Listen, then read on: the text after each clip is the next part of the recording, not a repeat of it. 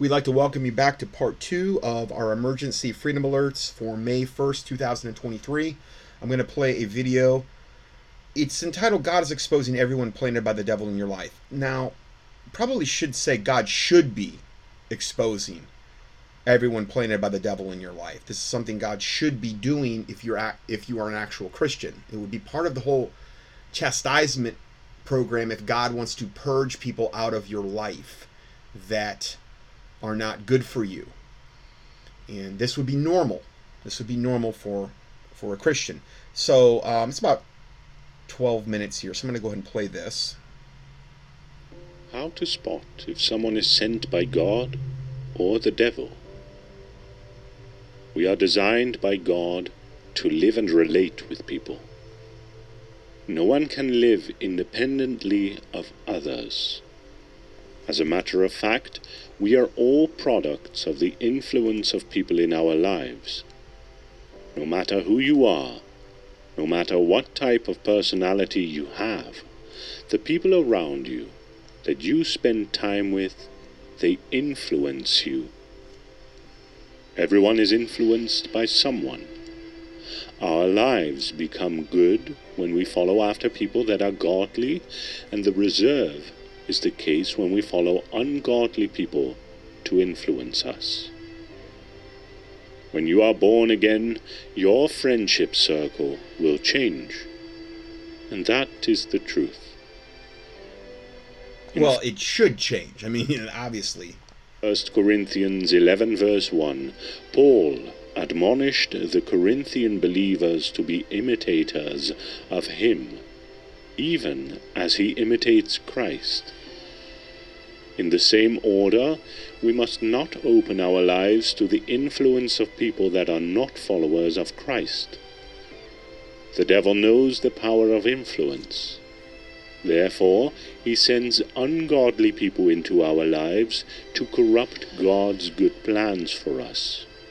Hence, we need to discern the people around us, whether they are sent by God or the devil.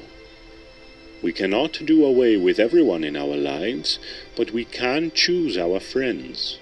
We can choose to walk with those that love and serve God the same way we do.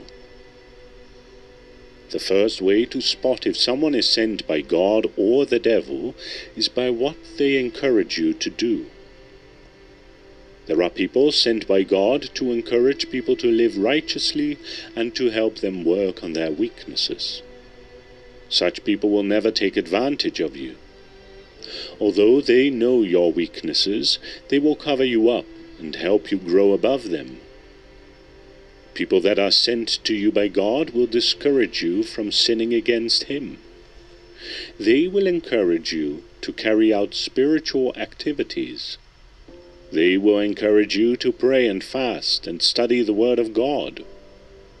But when a person encourages you to sin and to follow the trend of the world, such person is sent by the devil. There are people that can come into your life and make you worse than you used to be.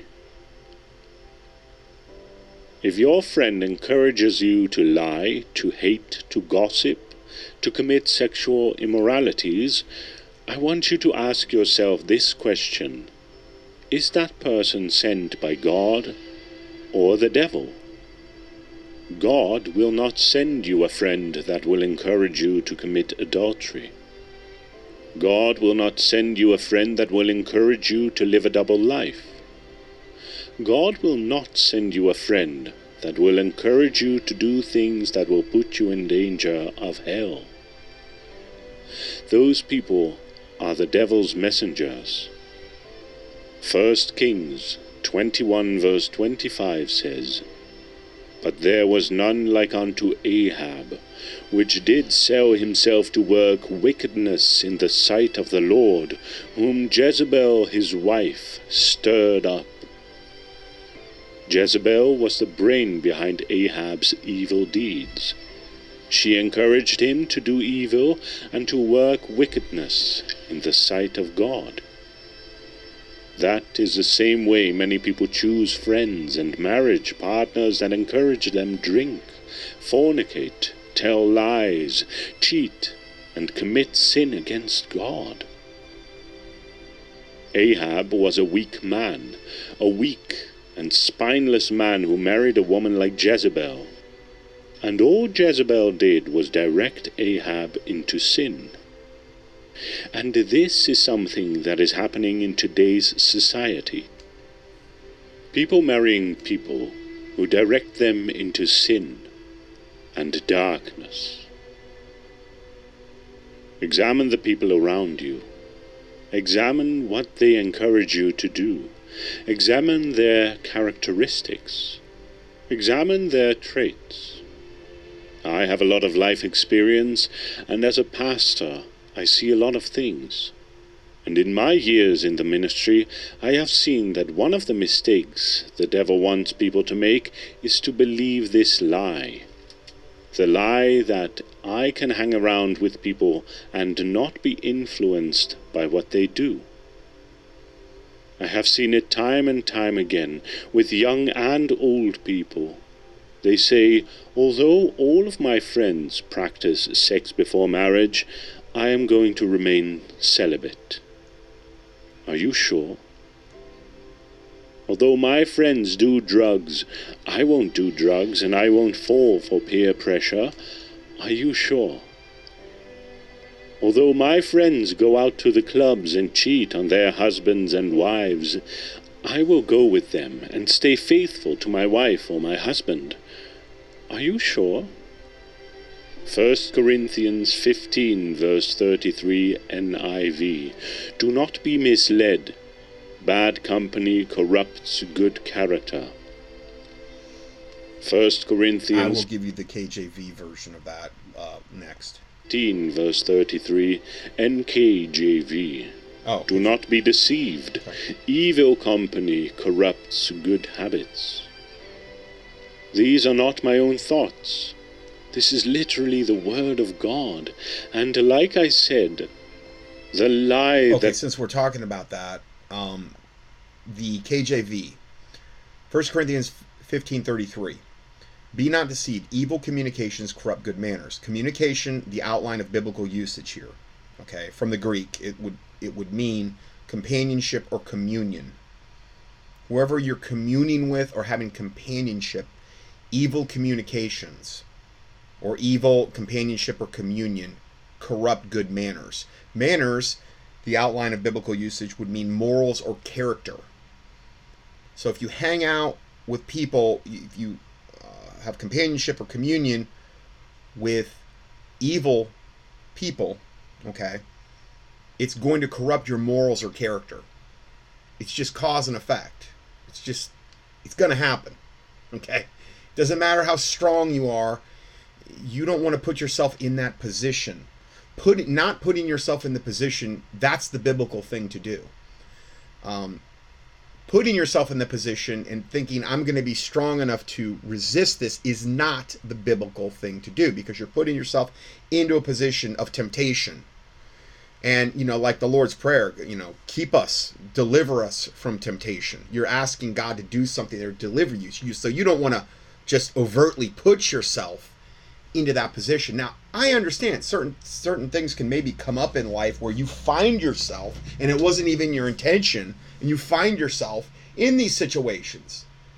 And what you would just want to do is try to extricate yourself from those situations as quickly as you can, and pray about it in these types of things.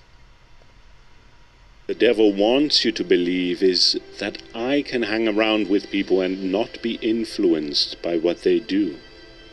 That is a lie.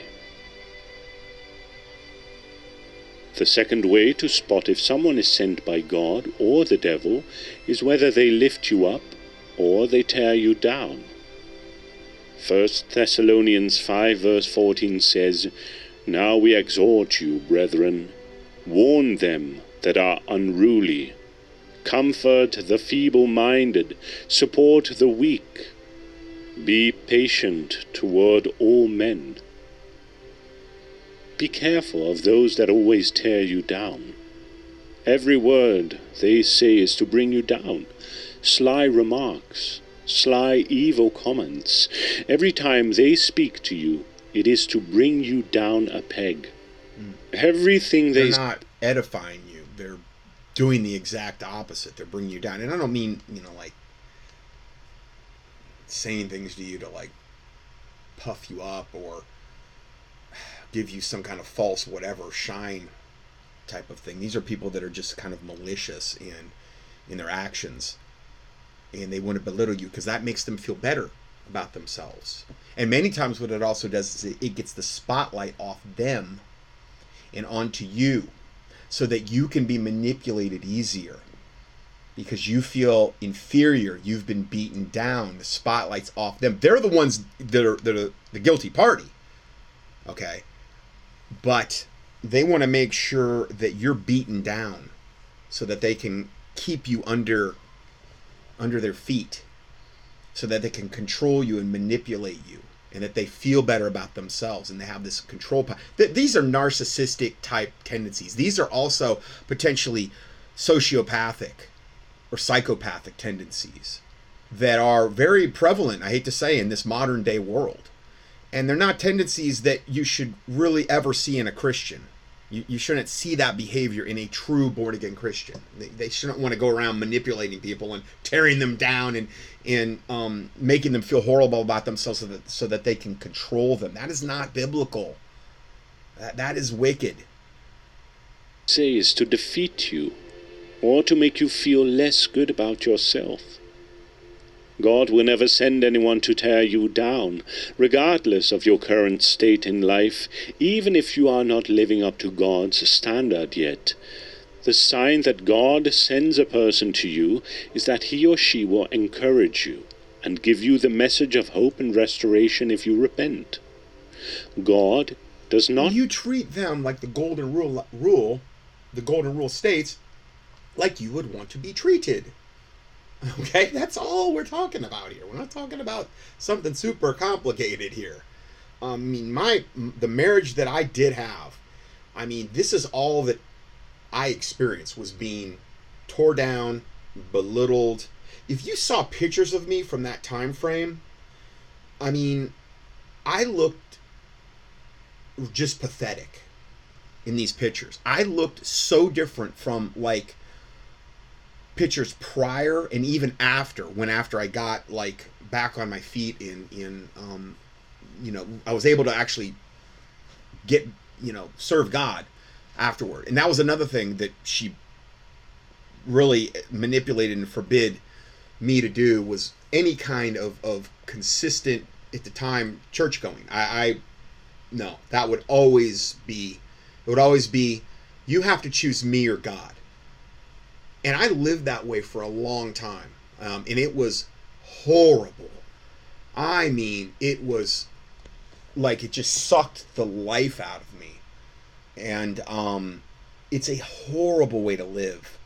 And I have compassion on any Christian that has experienced that. And I think most of us have, to a certain extent. Maybe it was from your parents when you were growing up. Maybe it was from a spouse. Maybe it was from, a boyfriend or a girlfriend or whatever. It's a horrible way to live. And it's not godly. It's not godly to go around doing this to people. Can you imagine Jesus doing that? You know what I mean? No, of course not. But these are typically very insecure, narcissistic people that have to tear you down in order for them to be puffed up and to rule over you. And they're going to try to separate you from anything that is good in your life. She separated me from, I understand my family was secular, but she totally divided me from my family. They want to get you off isolated because you're easier to control and stay beaten down when there's no other positive outside influences in your life. It's easier to maintain the brainwashing. And something I haven't even discussed is the demons that are at play with this. These demons are there, and they want to keep you locked down in this horribly beaten down, depressed mode. And it's not of God.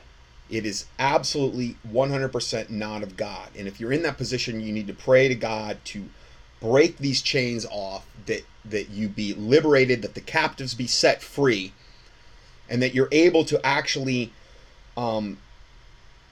fulfill the calling that God has placed in your life. Remember I talked before about the books that are written about us in heaven? Okay? The Bible talks about it. The devil does not want you fulfilling the books that are already written about you in heaven. God knows the beginning from the end.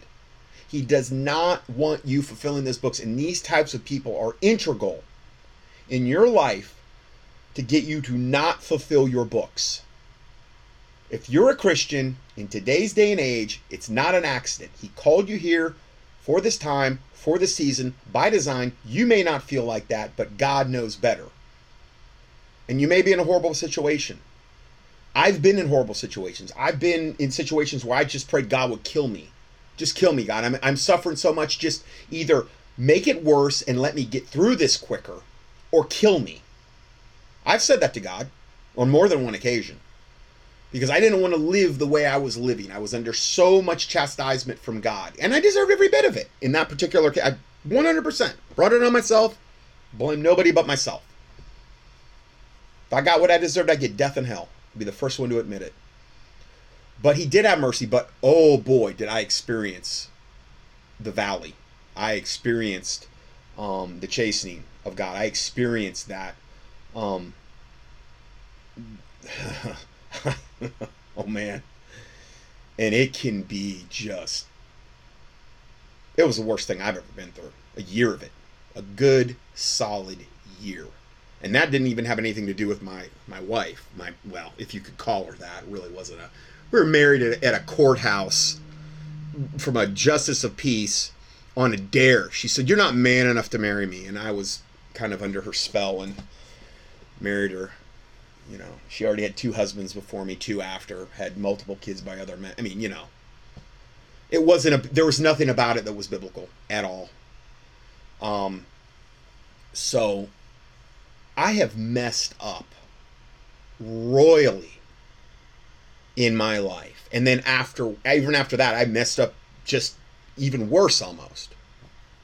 Should have known better, but I was not brought up in any kind of biblical manner. I mean, you couldn't have much more of a secular upbringing and godless. And I still had a ton of that in me even after I got saved. I wasn't just all of a sudden I knew how to behave like a Christian and I had it all figured out. I still had a lot of kinks that needed to be worked out, and that was through God's chastisement. And I'm not saying I'm still not being under God's correction. I don't think any of us ever get to the point where, I mean, we're walking around in sinless perfection and there's nothing more to really work on, and you know, we're good with God, and you know, I mean, I don't know. I mean, maybe there are people like that, I imagine, but everybody comes from different backgrounds and have gone through different stuff, and some people were raised in the church, and some people were not exposed to like the things I was exposed to at very early ages, in just the secular mindset and the hatred toward God that I saw, particularly with my dad. A lot of people were brought up in the church and they weren't so damaged by all that, you know, but then there's people like me that were. So it's a miracle I got saved, praise the Lord Jesus Christ. But anyway, we'll go further. Send people to give you a message that there is no hope for you. When Jesus came to the world, he wasn't condemning people to hell. Rather, he lifted their souls up by preaching the love of God and the access to God's kingdom. Every true prophet God sent to the Israelites warned them of their sins and gave them the message of consolation and hope. Anyone that tears you down and makes you to lose hope in God is sent by the devil. Job says that there is hope for a tree if it be cut down, because at the scent of water it will sprout again. Watch what people say to you. Their words will either lift you up or tear you down. Do you get encouraged or discouraged and depressed each time that a friend or neighbor of yours comes around you? Now you can judge. Yeah, I mean, okay, so let's say you have friends. Taylor's experienced this. I've experienced this. You know, you're around a particular person, and even if you don't have a knockdown, drag-out argument or whatever, when you're done communing with that person, okay, like the Bible talks about there, you tend to have a very bad day or a very bad week, or you tend to get in fights with other people over things that you shouldn't be getting in arguments about. You tend to have a negative outlook. That is not a good sign that that is a good person for you in your life. And they can call themselves Christian all day long. But if this is the consistent experience you're having being around a person like that, I would advise you to get away from them.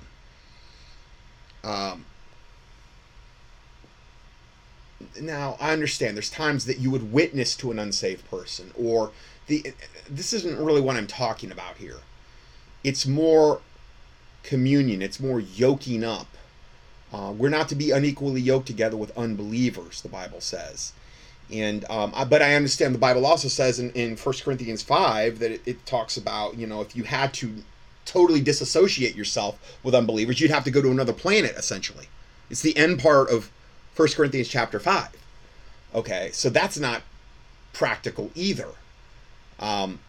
So there's this balance, I think, that the Bible talks about. As an individual, do not be the person that always tears people down. Be careful with your words. Be careful with your choice of words. The third way to spot if someone is sent by God or the devil is to check the kind of fruit they bear. This is one of the quick... And the fruit you bear after you've just had interaction with them, like I just mentioned. This is in the kingdom. Everyone bears a fruit. What kind of fruit an individual bears tells you the driving force behind his or her life. In Matthew 7, verse 15 to 18, Jesus warned us, saying, "Beware of false prophets, which come to you in sheep's clothing, but inwardly they are ravening wolves. Ye shall know them by their fruits. Do men gather grapes of thorns, or figs of thistles? Even so every good tree bringeth forth good fruit, but a corrupt tree bringeth forth evil fruit. A good tree cannot bring forth evil fruit, neither can a corrupt tree bring forth good fruit." False people do not have any tag of identification. The way to discern them is through the fruit they bear. Jesus said, "We shall get to know false prophets by their fruit." The same principle applies to everyone around us and in our lives. Anyone sent by God will prove it by bearing godly fruits, and anyone sent by the devil will bear evil fruits. A good tree will only bring forth good fruit, and a bad tree will only bring forth bad fruit. If anyone comes around your life... Okay, but I think we also have to temper this with, don't expect, like, the way they're talking here, it's almost like whoever is going to come into your life is going to basically be like this sinless perfection, and that's not realistic either. I mean, even Paul, the greatest of all the apostles, said, "Oh, what a wretch of a man that I am. Who should deliver me from the body of this death? The things that I shouldn't do, that I do. And the things I should do, that I don't do." Okay, so Paul was even acknowledging, even, you know, he was most likely the greatest apostle that ever lived, that, you know, he had stuff he was struggling with too. Now, we're not to use our liberty for an occasion of the flesh, and we're not to sin that grace may abound, but I also don't think you should hold your friends to a standard like sinless perfection either, because you're not going to do that, and neither are they. But iron sharpens iron, and I think we need to take this type of video in a generality that, are they moving in a godly direction overall in their life? And are they trying to move you in that direction? It doesn't mean that they're going to be perfect, though. I'm not perfect.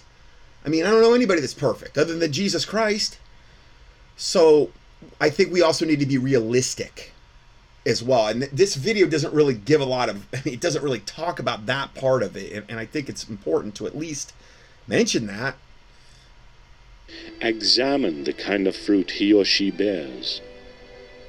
Anyone bearing the fruits of unrighteousness cannot... And again, I don't know, this is like the Lion of Judah. I have no idea what their deal is on what their belief system is and stuff like this. I'm just gleaning from this video like I would glean from a lot of the stuff that I do. And I always try to post the links to all these so that, you know, they're given credit for this. And I'm not trying to hide stuff regarding that. I'm going to talk about that subject coming up here pretty soon.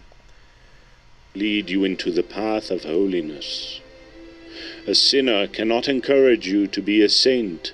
More so, it takes a person walking and producing the fruit of the Spirit to help you walk in the Spirit too.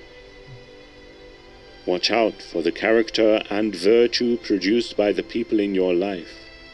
Their character and virtue speaks a lot about who sent them. It is impossible for anyone sent by the devil not to exhibit the characteristics of the devil, no matter how they try to pretend. But they may be very, very good at the beginning at hiding that. And they can come off, and again, they don't talk about that here, but they can come off, fake it till you make it type of thing, as like the most godly Christian you've ever been around. Like far more godly than you'll ever be. And then they get you under their power and under their... A lot of cults work this way. And they get you under their power, and then you see how ungodly they really are. But it's too late because you're already under their brainwashing and mind control. And there's all these demons at play. And you don't see anymore because you've been blinded. I mean, you can look back on your life, I'm sure, like I did with a lot of times. I'm like, what was I thinking? Well, I was demonically being manipulated, controlled, and blinded. I mean, the things I did in my past, I'm like, what was I? Oh, my word. I mean, what was I thinking? Oh, you weren't. You weren't thinking biblically. You weren't you were like under like demonic control to a certain extent. God had still had his hand on me, but I had put myself in that position, and you reap what you sow. So I think this is about over here. If we are careful enough, and we make the Word of God as guide, we will not fall victim to human agents sent by the devil into our lives. Yeah, well, I've fallen victim many, many times, and also another thing I might add in there, I learned from those mistakes. And you could have said when I fell victim to, like, my ex-wife, or there was other circumstances, well, see, you've fallen away. You're no good. God's done with you. You could have pronounced that God was done with me. No, he wasn't. This was for my chastisement. This was for, okay, now you're gonna see the there was one pastor that described it. God said when he chastens you, he starts you out with fine grit sandpaper, fine grit, okay, which is really not very coarse, and then he moves you up to double aught grit, which will take your hide right off your body if you don't respond. And this is typically what will happen. But just be careful about judging somebody if they're in the middle of chastisement because of maybe associations they've had or things that they've done, because the film hasn't been developed yet. That was Melvin Sisson was an evangelist at the Baptist Church. Love that man. He was an evangelist. He went around and spoke at different Baptist churches. You can probably find him online. Man, he can preach. Whew. I mean, I'm talking that Melvin Sisson can preach. He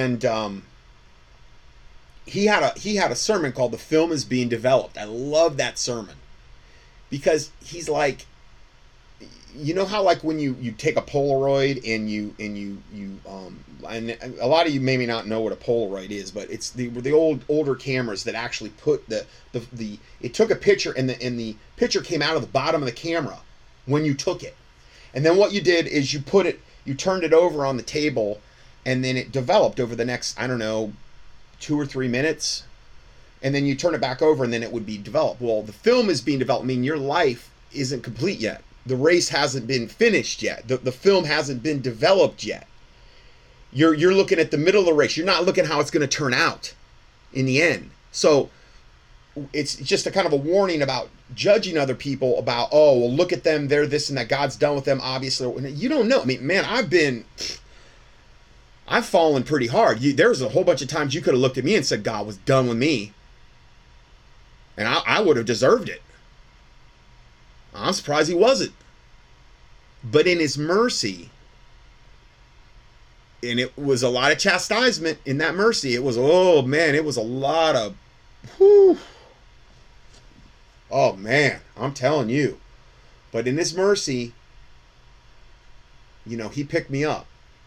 But sometimes it took a long, this was years of me going through this off and on. You know, and then it finally kind of led to when I got through these dark things that I had to go through because of my own selfishness, because of my own worldliness, because I had so much of the world in me even after I got saved. I got saved by reading En Route to Global Occupation by Gary Kaw. You know, and the guy that gave me the book, the chiropractor I practice with, you know, he ended up cheating on his wife oh man, what he did to his wife, I can't even believe. And he's not repented to this day. I still love the man, but I don't understand how a Christian does that to one of the godliest Christian women I have ever met in my life. Probably has more joy of the Lord than anybody I've personally ever been around. Absolutely blows me away and puts me to total shame. She's like childlike in her innocence and in like her joy of the Lord. It's insane. I've never seen anybody like her. And this guy, my colleague, cheated on her, left her for a barmaid, and was all going to church at the same time. Had kids with her, left his poor Christian wife, who I'm still friends with to this day, totally devastated. She was devastated for years over that. And I could not understand how the guy that basically led me to the Lord could do that to his wife and have no consciousness of sin. No conscience, was not bothered at all. Clearly could care less. I don't understand it. I mean, I'm just not wired that way. I can't do that to somebody and just, no, I'm good. I have hurt a lot of women in my past, and this was going really way back. This is primarily before I was saved. And I've been hurt too. And I mean, I still to this day, like, think about some of the things I did and just cringe and wish I could tell them how sorry I am. But a lot of it, you can't find people, you know. But yeah, I don't know. I just wanted to throw that last part in too, because I think with a video like that, it tends to be very, very dogmatic, and it almost comes off a little bit sanctimonious and very, very just black and white. There's no levels of gray, and I don't mean God's gray. I just mean, okay, well, let's be also merciful. Let's temper this with mercy. Let's temper this with the film is being developed. Let's temper this that God deals differently with every single Christian. Let's temper this that God and everybody enters into a relationship with Jesus Christ differently. You may come from an incredibly secular, party-hardy, godless background, and that's different if you were brought up in the church and all you've ever known is the church and the Lord. It's different. So I'm reluctant to want to judge a person in that regard, you know, because I know God extended, and still does, boatloads and boatloads of mercy toward me. And, you know, I'm reluctant to want to like point the fingers, oh, God's done with you and you're what. I look at what he did with me, and I think he can do that for anyone else. Okay, so let's go further. And again, these are just some Bible verses regarding what we just heard. Bible verses on separation from unbelievers in the world. James 4:4. Ye adulterers and adulteresses, know ye not that friendship of the world is enmity? Enmity basically means war with God. So if you're friend of the world, well, whosoever therefore is a friend of the world is an enemy of God.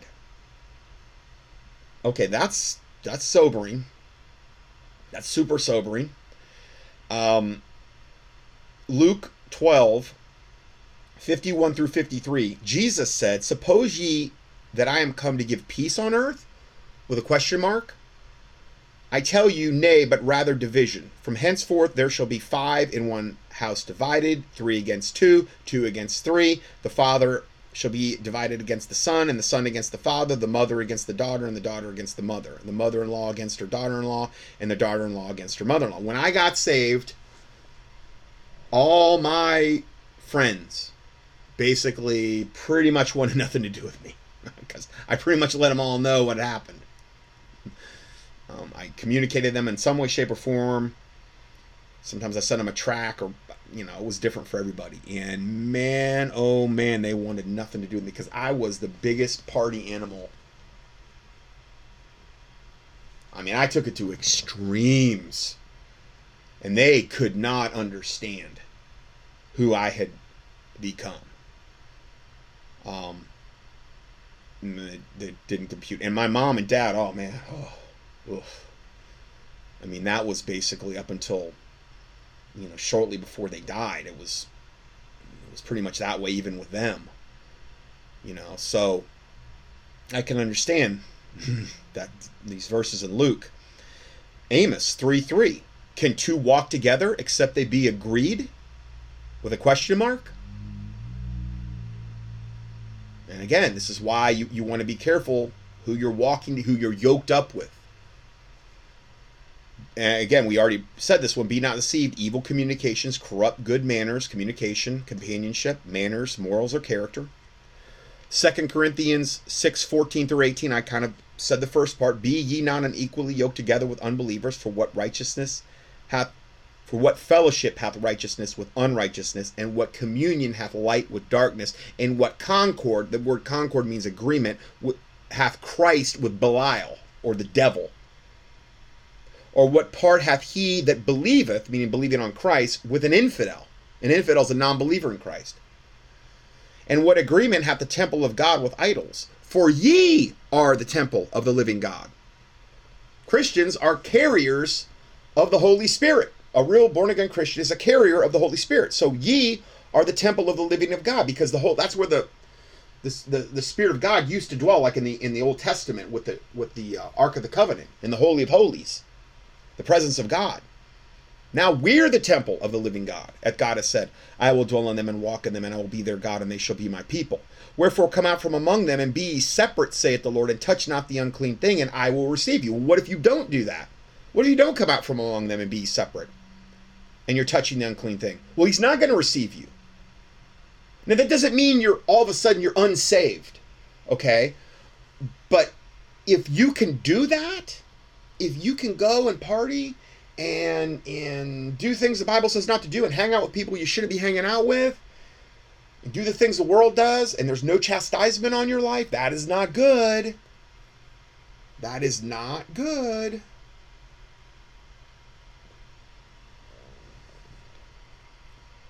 And I'll get into that verse in a second.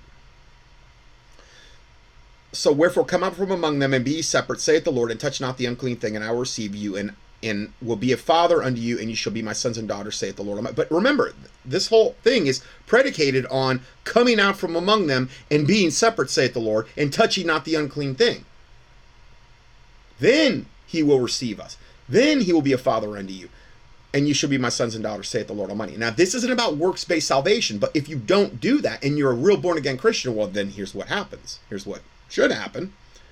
And I'll give you this. Let's see here. Okay, and I was going to get into this a little bit later, but Hebrews 12:6. For whom the Lord loveth, he chasteneth, and scourgeth every son whom he receiveth. Okay, now again, it'd be really easy to see somebody who was a Christian who, let's say you knew they did a whole bunch of bad stuff they shouldn't have done, okay, and that you look down and you see them and they're getting chastened by God, and maybe you think, oh, they're not saved. Well, yeah, but that's actually a good sign. It's actually a good sign. That's what you want to see, okay? For whom the Lord loveth, he chasteneth and scourgeth every son whom he receiveth. And again, that would apply to women as well. If you endure chastening, because there's an enduring part. I went through a year of the darkest time. I thought I was going to die. I begged God for death. And I was working full-time, 40-hour work week as a chiropractor, seeing patients. I'd go like between patients and bawl my eyes out, read the Bible. I just stayed in Psalms for like a year because I just wanted comfort. I couldn't handle anything other than comfort. I was under such chastisement that I couldn't handle anything other than Psalms, the book of Psalms. And then I'd go see more patients, and I was working in the worst job. It was literally the job that was one of the main reasons this ministry ended up starting, is because when I got out of that horrible situation, it's a lot of micromanagement and just greed. I was in the middle. I wasn't doing anything personally wrong, but I didn't want anything to do with this place, especially by the end. So it was just, it was so bad. There was a lot of stuff that went on that year too. If ye endure chastening, God dealeth with you as sons. For what son is he whom the Father chasteneth not? See, discipline, biblical discipline, is 100% essential for raising children. I was just reading that in Proverbs again yesterday. How important it is to biblically discipline your child, to keep them out of hellfire. Oh, can't talk about that anymore. No, it's child abuse. Now, it can turn into that, but this is biblical disciplining, okay? This isn't like beating somebody in anger or whatever. That's a whole other subject. But then next verse. But if ye be without chastisement, whereof all are partakers, meaning those in the world, those that are unsaved, then ye are bastards, which is an illegitimate son, and not sons. Furthermore, we had fathers of our flesh which corrected us, and we gave them reverence. Meaning, when you were brought up, you were probably disciplined as a child. Shall we not much rather be in subjection unto the Father of spirits and live? So I would add that to this whole subject, okay? Now let's go back to, okay. So now, next report, totally shifting gears here. This is a free download provided for the book I've referenced and read many times, The Solomon Island Mysteries, about the giants and cryptozoological creatures. Last week, this book on Amazon was briefly selling for $2,694.99, and there was one copy left. One of my listeners emailed them and asked them about this, why the price had went up so much. I think part of the reason is because I do believe there was 2 or 3 copies. I talked about this, I don't know, 2 or 3 weeks ago, and I believe that's maybe 1 or 2 of my listeners went up there and bought the 1 or 2 copies. So there was one left. So they reposted it at almost $2,700 for the one used copy of that book. But guess what, guys? You can read it for yourself for free. Now, this is not a Christian book. This is not a book that's going to edify you from a Christian standpoint. This is clearly about what is going on in the Solomon Islands. And there's been one guy that I believe was sent there pretty much by accident, but maybe not. I mean, even God can have his hand upon the unsaved and use them in this regard. I hope he got saved before he died. I'm pretty sure he was assassinated for that book, Marius Borelens. I know he was planning on going back. He married one of the tribal chief's daughters. He was literally indoctrinated, or whatever kind of ceremony they do, as a Solomon Islander. He became part of one of their tribes. So he had inside access to things there that no white man, I don't think, has ever had access to. And my listener found it online for free in download format. What you can do is you download it, and I give you 2 different links to do it. I mean, I did it, and the links were fine. I mean, I'd always be running something like some protective program like Bitdefender or one of those in the background. Bitdefender Total Security is a good one. In the background, to make sure that nothing, is being installed on your computer or Trojans. I didn't pick anything up on that one. And then just save it on your computer in PDF format, and if you want, print it out. But yeah, it was briefly selling for $27. Now once my listener Michelle emailed them about it, I believe they took it offline for a couple days, and then they reposted it for, I think, the original price. There's one copy, and I believe it's about $253 for that one copy. And you have to understand, this book was released in 2008. It's not like this was a book from 50 years ago and there's no copies out there. Now, granted, I don't know how many they made, but I will tell you that Marius Borland's website is gone. The publishing company's gone. They're trying to erase all vestiges of this. They do not want people knowing this types of information, and because it confirms the biblical account of the giants in Genesis 6 and in Enoch, regardless of how you feel about the book of Enoch. It confirms this, and they do not want people knowing about this. Now, it also talks about a lot of different cryptozoological creatures.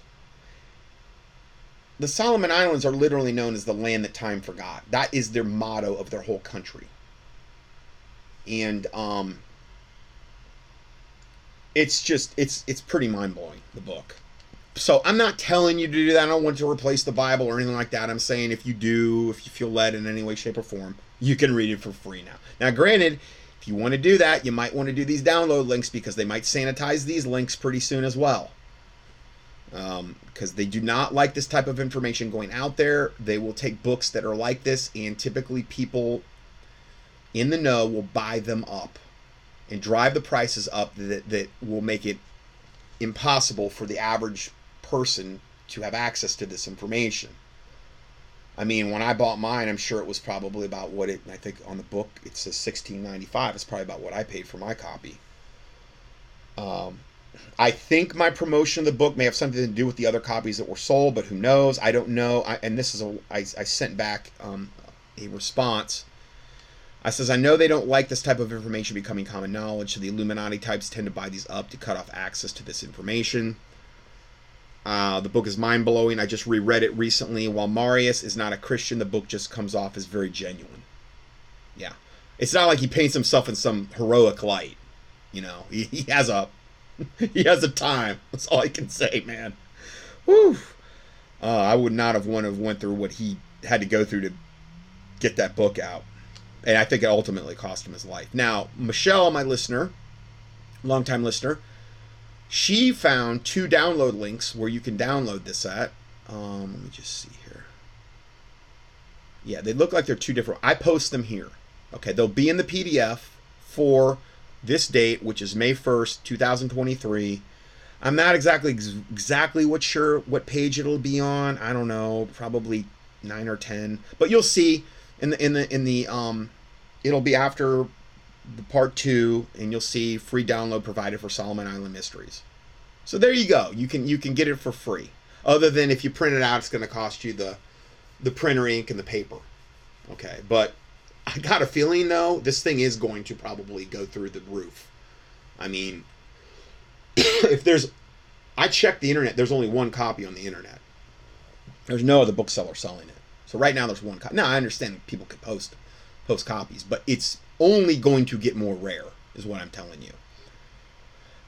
Okay, next report. And I don't like to do this, and very, very rarely. And I can't even, it's been years since I've really done something like this, where it was something that involved me. But I felt as though I needed to do this because this is a good lesson for all of us. It also kind of relates to the whole chastisement thing that I mentioned before. And it's, to me, this whole subject's a little bit mind-boggling. I entitled this The Christian Truth Shock TV. Okay. It's a very prevalent YouTube channel for Christians. On YouTube, exposed. Defrauding another Christian. This is not how Christians are supposed to treat one another. What does the Bible say about all this? So, longtime listener John forwarded me this video the other day where I was talking. It was a video of Pastor Bill Bean. It was the first part, and then the second part was me talking about CERN and I don't know, I think the Bible changes and things on that nature. I was reading, I believe, a lot of feedback I'd gotten from my listeners. Who knows when I did that? I've got like 2,000 teachings up there. And I was like, oh, this is cool. This is neat. I'm listening to it. And then I'm looking at it and I'm realizing he had given all these things to Bill Bean and saying that we should pray for him and all this other stuff. And I realized this guy had went out of his way to not give me any credit, to not give Contending for Truth any credit, that he was going out of his way to make sure that nobody knew who I was, to the point where he changed my voice. He had a little different, put it through some kind of weird filter. And I'm like, what is going on with this? I said to John, I said, the video you posted, John, is top notch. Right now, and this was of today, 27,000 views since he posted it 12 days ago. There's a link to it if you want to click on it. Now, I'm not a glory seeker, but whoever put this out must be pretty ashamed of associating himself with my name. As far as I can tell, I get zero credit. He praises Bill Bean and asks for his listeners to pray for his protection. And I will say, which is great, and I agree with that. Okay, because I was told, and again, regardless of how you feel about the whole Mandela thing, I was told that Pastor Bill Bean and me were like two of the only people in ministry that came out against this. Okay. And I realize it's probably going to stir up a whole other can of worms with a lot of listeners that thought I was never going to mention this again. Okay. Sorry. But I have no problem with them praying for his protection and giving him credit, and I think it's great. But I get no credit or reference at all. All you hear is the start of my voice in the second half of this very long video with zero reference to myself or contendingfortruth.com. This is just beyond wrong. I mean, a little reference to my name and website is really all I would ask. Is that asking too much for ripping off my content and giving me zero credit and not asking me for permission and doing it? I found out he's done it on multiple videos. Is that Christian to do that? I mean, I'm not listed in the video presentation or in the description either. What is wrong with this guy? I said, I mean, this video at the time of when I wrote this has 11,000 views in 2 days. And I have lost over 1,500 listeners off my email newsletter list since I started going after Trump some years back. So a little help would be nice. Yeah, guys, I've lost like a ton of people from after I went on. You hear me say that every week? Nope. Because I don't even like bringing this kind of stuff up. I just don't. I don't, because then it comes off like I'm starting to whine about something. And I'm like, I'm not. But it is a fact that has happened. It might be more than 1,500. I don't know. But it's a lot. It's a lot. And worse yet, I check the comments, and many of his viewers think that when I am talking for the whole last half of this presentation primarily, that is him talking, because they're posting their comments in that way. And guess what? He's doing nothing to correct any of them, meaning he's letting them think that I am him, is the way it looked to me. What kind of, quote, Christian does this? This is about and it gets worse, okay? It gets worse. I'm just getting started. This is the only time I can ever remember when I would request my listeners to go to this guy and set him straight and at least do a little of what I'm asking for. I'm not even asking him to take down his videos. I'm just saying maybe a little bit of credit, acknowledgement, maybe pointing some people to my website. Nope, that's not going to ever happen, evidently, from what I'm seeing. He does the exact same thing in this video as well, another video he put out. I am talking for a large part of it, but you would never know who was talking because he doesn't identify me or the website or anything. And who knows how many more videos he's done this. Now, some Bible verses. Mark 10:19. Jesus Christ talking. Thou knowest the commandments. Do not commit adultery. Do not kill. Do not steal. Do not bear false witness. Defraud not. Honor thy father and mother, etc., etc. Defraud not. Don't rip off a brother. Don't rip off a Christian sister. Don't do that to anybody, whether they're Christian or not. You don't go around defrauding people. This is not a Christian attribute. This is not fruit that you should see from a Christian, and especially doing it and having no conscience about it. Doing it for, from as far as I can tell, a very long time, and having no conscience. Maybe I said something probably said something to get under his skin. He don't like me, but he knows that you know, maybe about this particular subject he likes what I have to say. But he doesn't want to give me any credit. So he wants to rip me off. But because he can't stand me, he's going to go out of his way to make sure I get no credit. Well, you know what? I don't really think it works that way with God. I don't think that that's really something that, you know, if I understand, if you don't like me, fine, I get it. I understand that. But don't rip off my content and ask me, and don't, you know, never ask me permission, and you defraud me and give me no credit and let your listeners think that, you know, I'm you, and do nothing to dissuade them from that. I mean, come on. Really?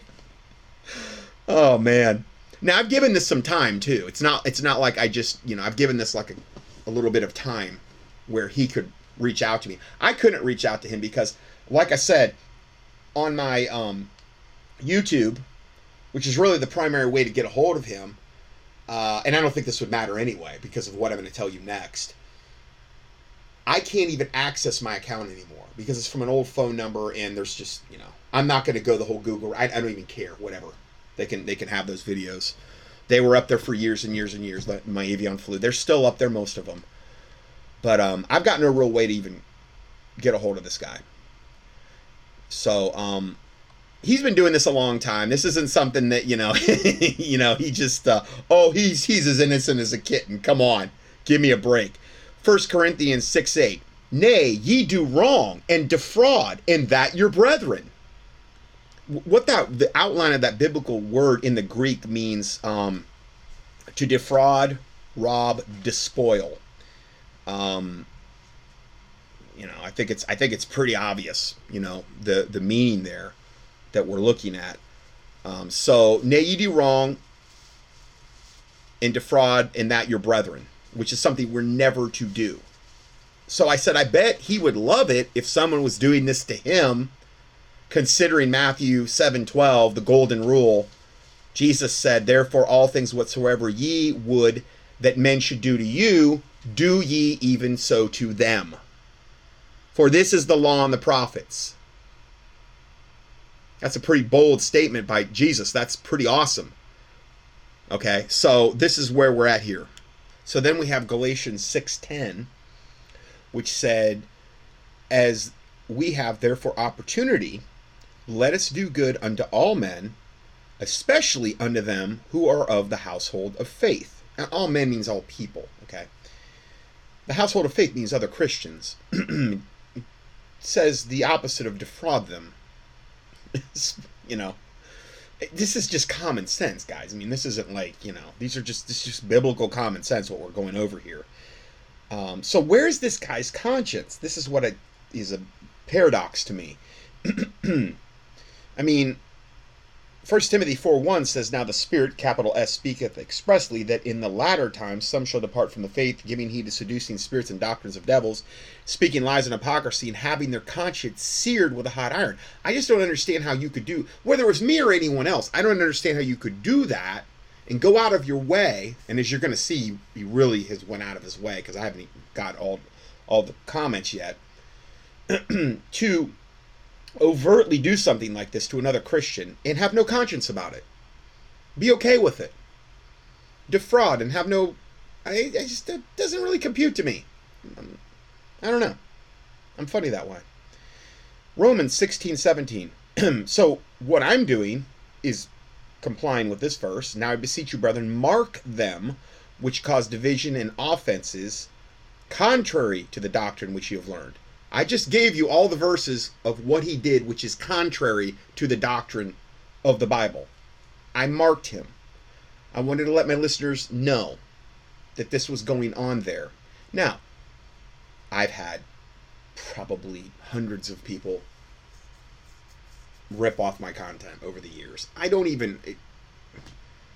It's not that I'm even... I mean, if they do ask me for permission, I always give them permission. If anybody asks me, I mean, I just maybe give me some credit of who it is, me, and, you know, I'm not trying to get rich over here. Maybe some credit to the website so people at least know if they're interested, they can find us.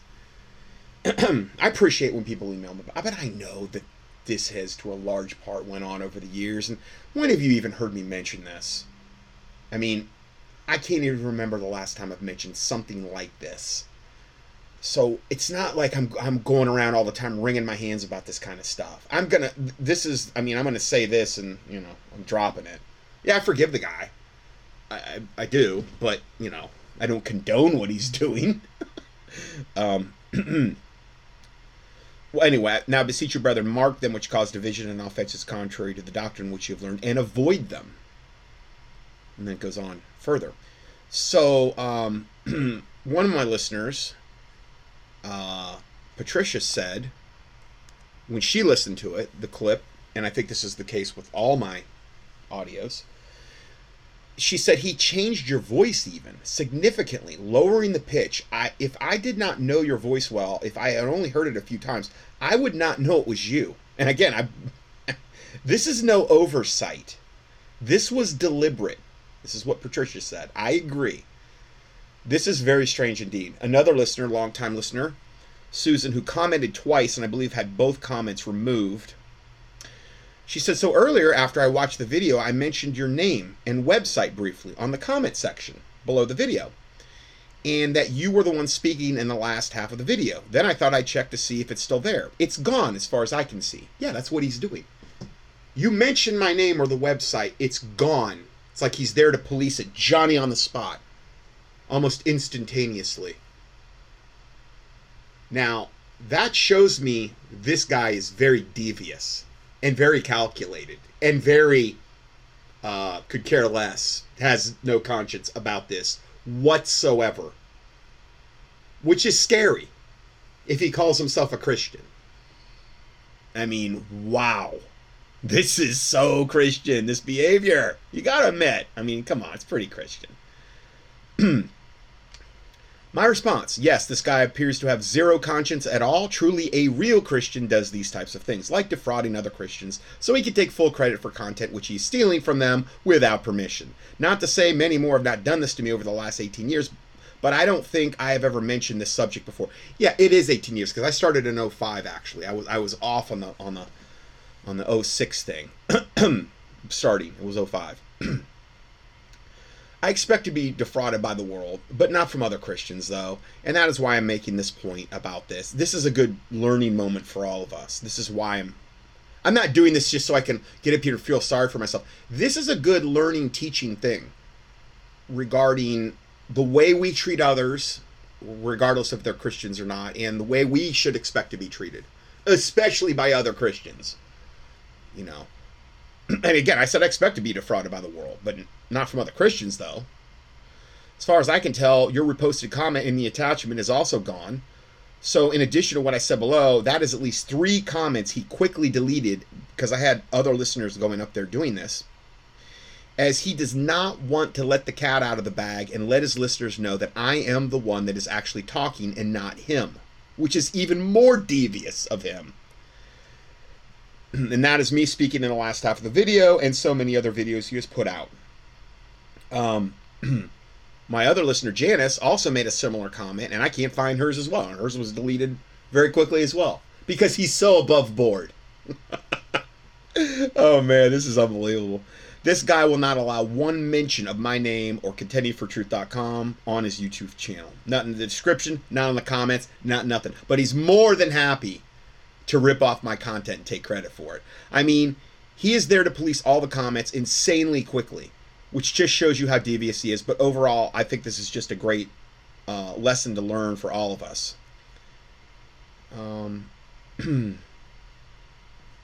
My listener Janice, she just posted her comment there. She said, I appreciate you sharing these truths. I do hope you credit Dr. Scott Johnson for his amazing research on this too, as well as excerpts of his teachings and broadcasts, which you used in the video. My comment, this comment was deleted quickly. So she got a screenshot of it as she posted it before he was able to delete it. And who knows how many people have went up over the years and done the same thing. And nobody has a clue in the comment section that who the guy speaking in the second half. Most of them are assuming it's him. So then I said, wow. I said, now if he's a Christian, I would expect this. Okay. So I had a guy, another longtime listener, who also forwarded me the video, and they're forwarding me the video, and it's like a positive thing. But what they're not seeing is that he's literally ripping it off, giving me no credit, no way there, and I have to inform them of what he's doing. So he wrote back to me and he said, I was not aware it was that severe, meaning how he was going so far on his way to defraud me. He goes on to say, he's been homeless.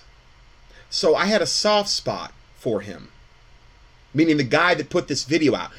In fact, at the start of the video, if you watch it, it'll say, yeah, long time, or I think in the description, long time hiatus. I mean, it's like over 4 months since he's posted a video. Why? Because he's been homeless, evidently. He says he's been homeless, so I had a soft spot for him, but I suspect his situation is no accident. Pride gets all of us. Pride in this particular case, also maybe greed, because he's generating more views. He's getting phenomenal feedback from his listeners.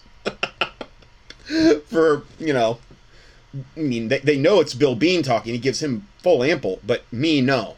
But they think it's him, from all I could tell.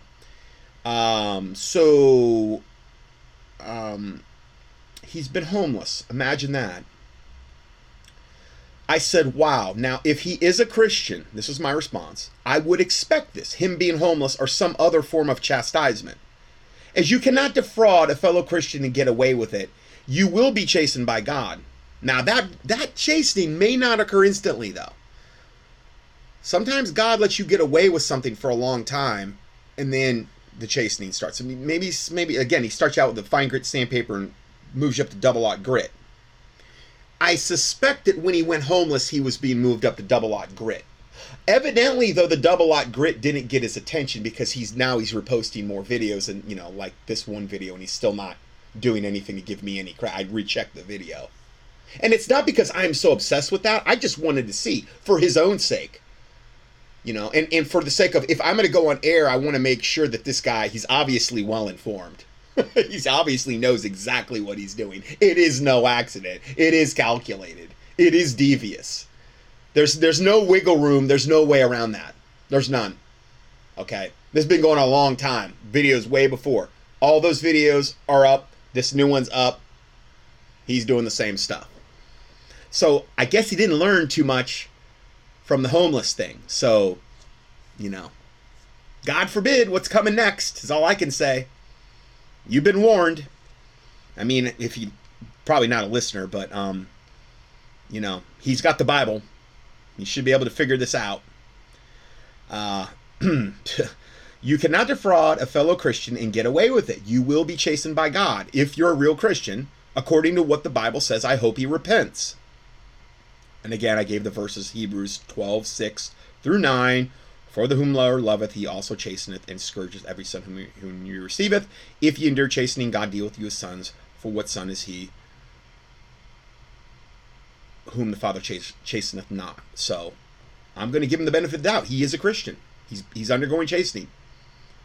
I just don't understand how his conscience is so seared.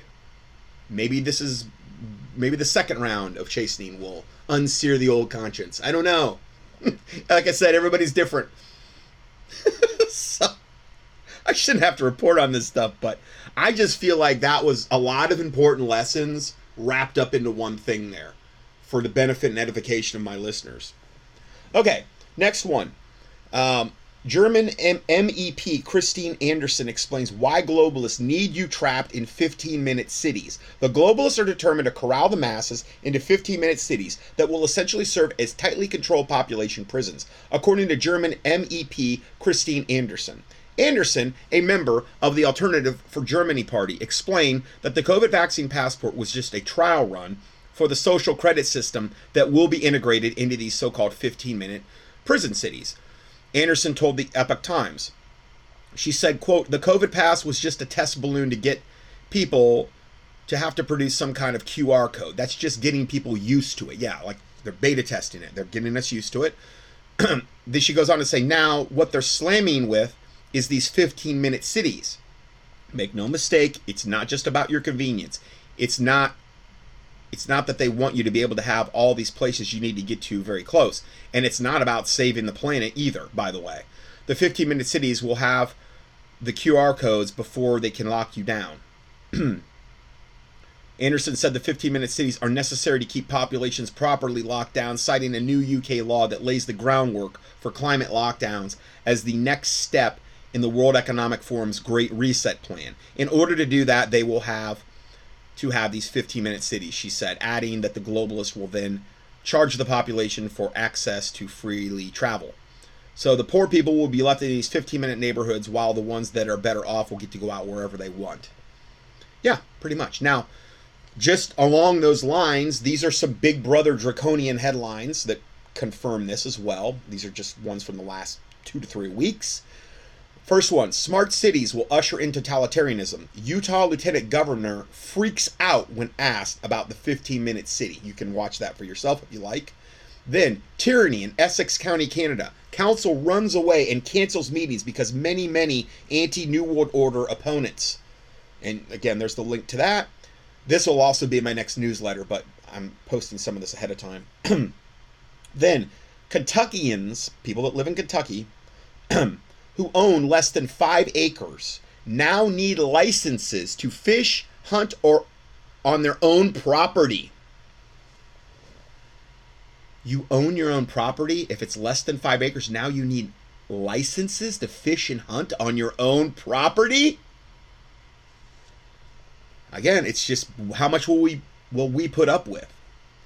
France brings de-dollarization to Europe by trading in the yuan.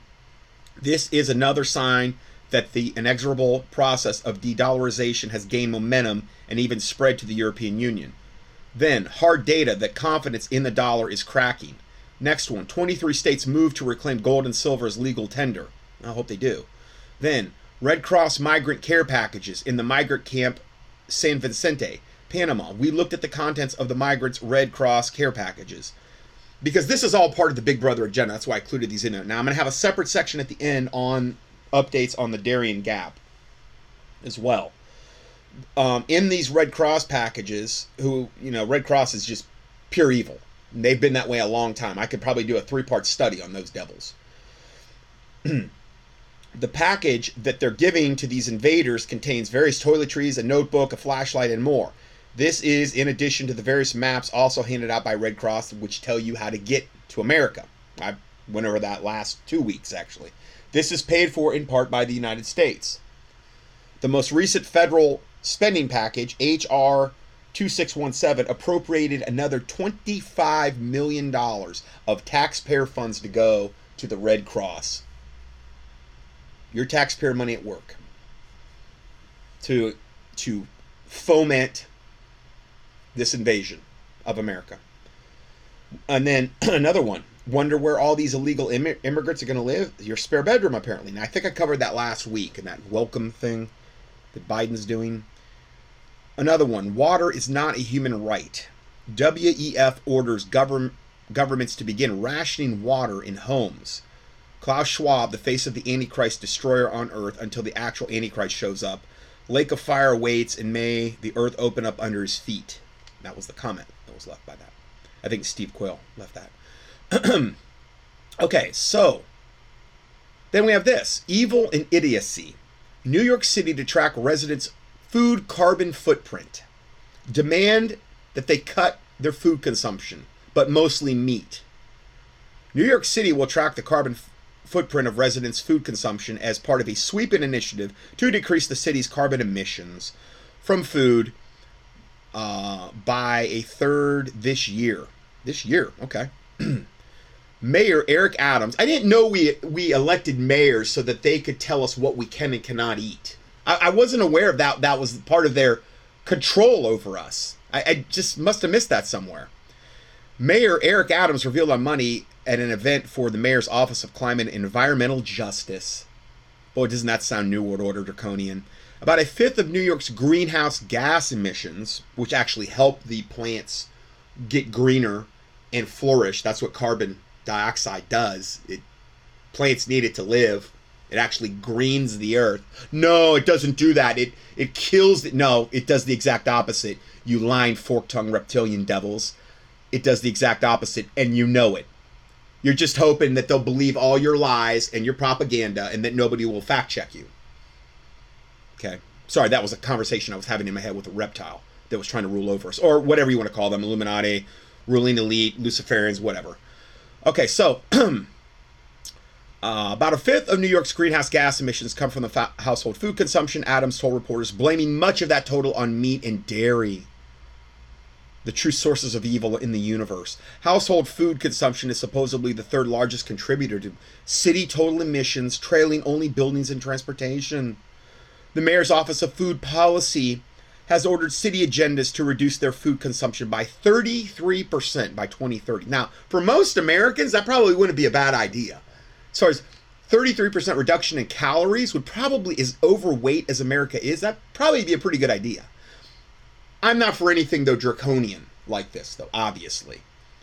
And Adams has asked private corporations to cut their own emissions by 25% by 2030, insisting New Yorkers' wasteful eating habits cannot continue without imperiling the planet.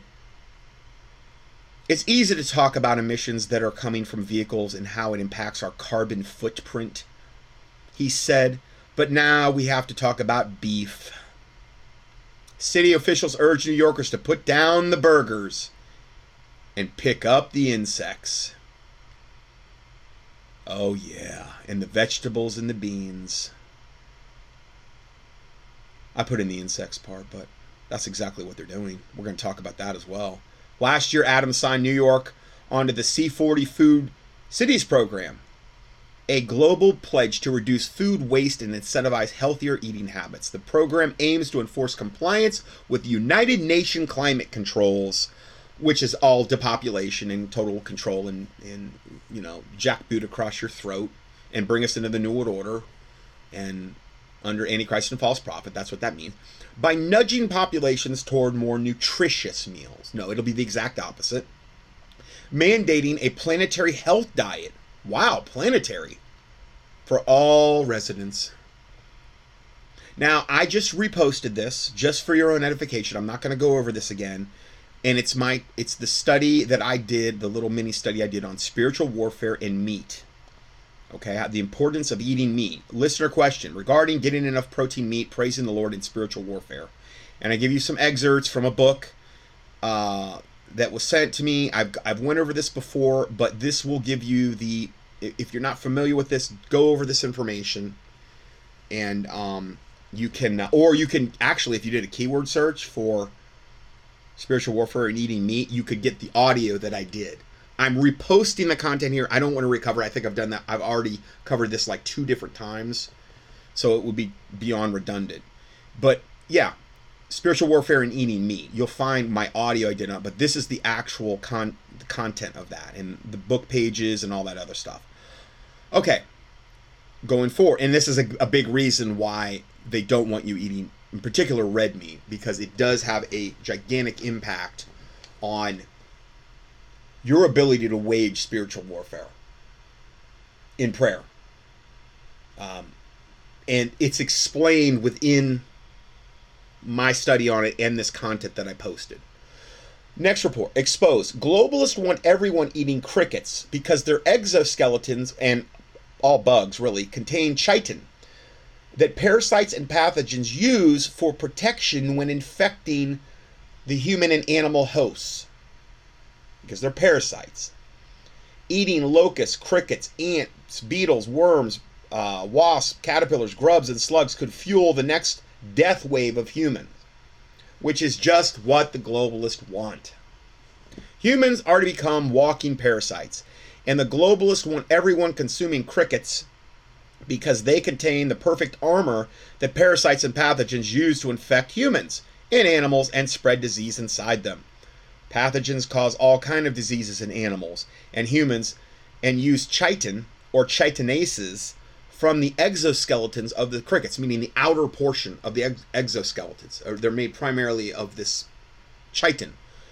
Okay, and again, chitin, what is chitin? It's a long-chain polymer of N-acetylglucosamine, a derivative of glucose. Now, this is one of the reasons that I don't like the glucosamine product I have for joints.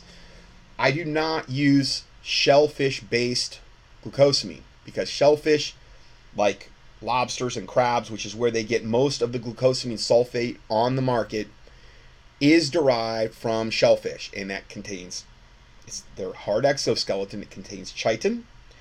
I mean, part of what chitin is N-acetylglucosamine, okay?